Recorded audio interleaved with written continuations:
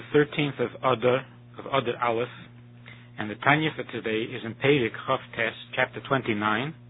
It's on page 381 in Lessons in Tanya. Here in Perek Chaf Tes, the Alter Rebbe begins to describe the very critical self-evaluation that a Beinoni needs to make when he finds that he is complacent and he has Timtum Halev and can't move his heart and inspire the heart no matter how hard he tries, no matter how much he thinks about God's greatness and understands God's greatness, he isn't moved to inspiration. So the first thing that Rebbe said was that he takes into account the fact that his animal soul, with which he identifies, this animal soul can desire and find pleasure in things that God despises and calls an abomination. And that itself, with that alone, he is lower and worse than the lowest animal.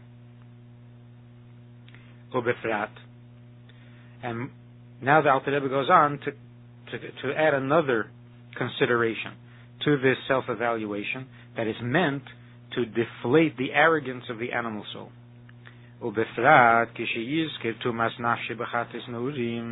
And particularly when he calls to mind, when he reminds himself the blemishes or the tumah that he brought onto himself when he sinned as a youth.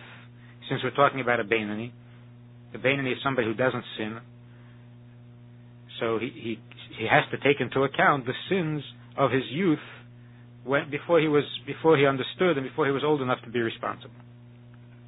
And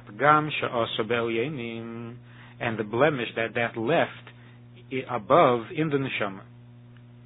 So we're not talking here about the guilt of the sin, but the tumah and the blemish that it created.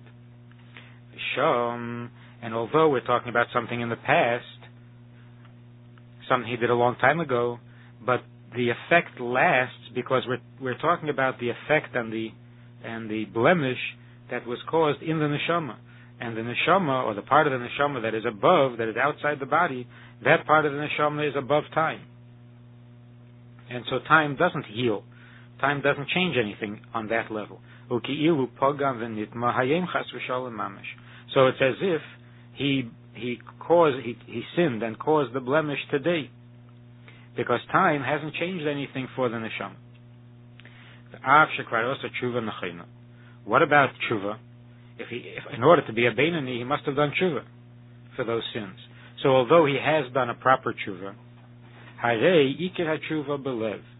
but the nature of tshuva is that from time to time it grows along with the person. Because ikir ha-tshuva is belev, tshuva is primarily experienced in the heart. And in the heart there are many levels, many layers.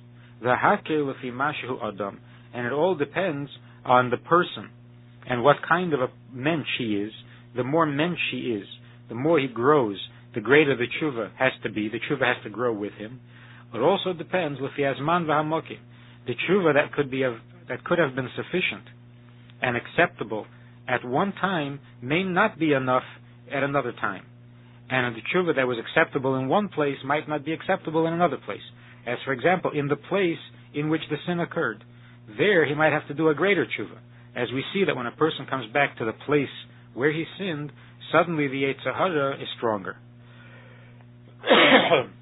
And the same could also be with time, that on the time or the date in which the sin occurred, it could rekindle the temptation or the desire, and then the tshuva has to be a stronger one and a deeper one. Ki yadua liyedim, as is known to those who know these subjects. So generally, a person who does tshuva should put aside the sin and believe with a perfect faith that God has forgiven him, and go on to serve God with joy. But here, the Alter Rebbe is saying to take into account sins for which you already did tshuva, and consider the fact that the tshuva might not have been sufficient for today, for now. So the Rebbe says that now in this time, when he sees that he can't inspire himself, when he sees that there is something wrong, and that thinking about God's greatness doesn't move him, so he concludes from that for today the tshuva of the past is not sufficient. And the sins of the past are still causing some interference between himself and God. And so this is an appropriate time, under these conditions, it is appropriate to reconsider the tshuva.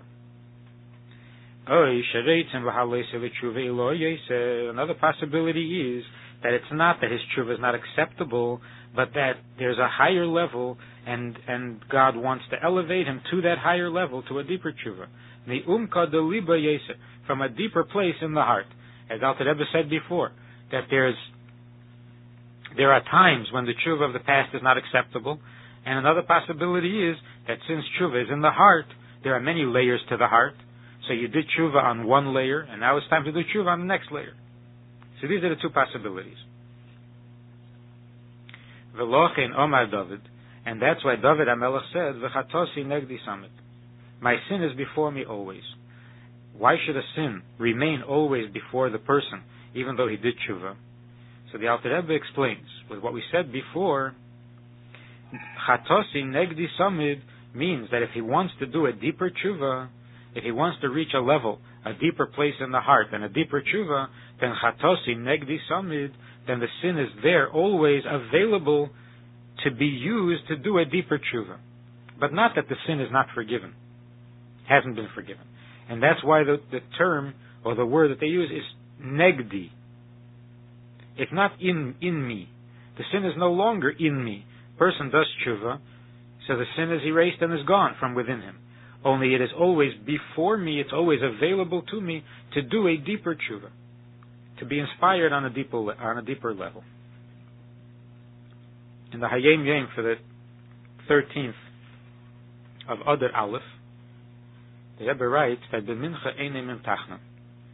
In mincha we don't say tachnan because tomorrow is Purim Katan, and you don't say tachnan. So by mincha already of the day before we don't say tachnan.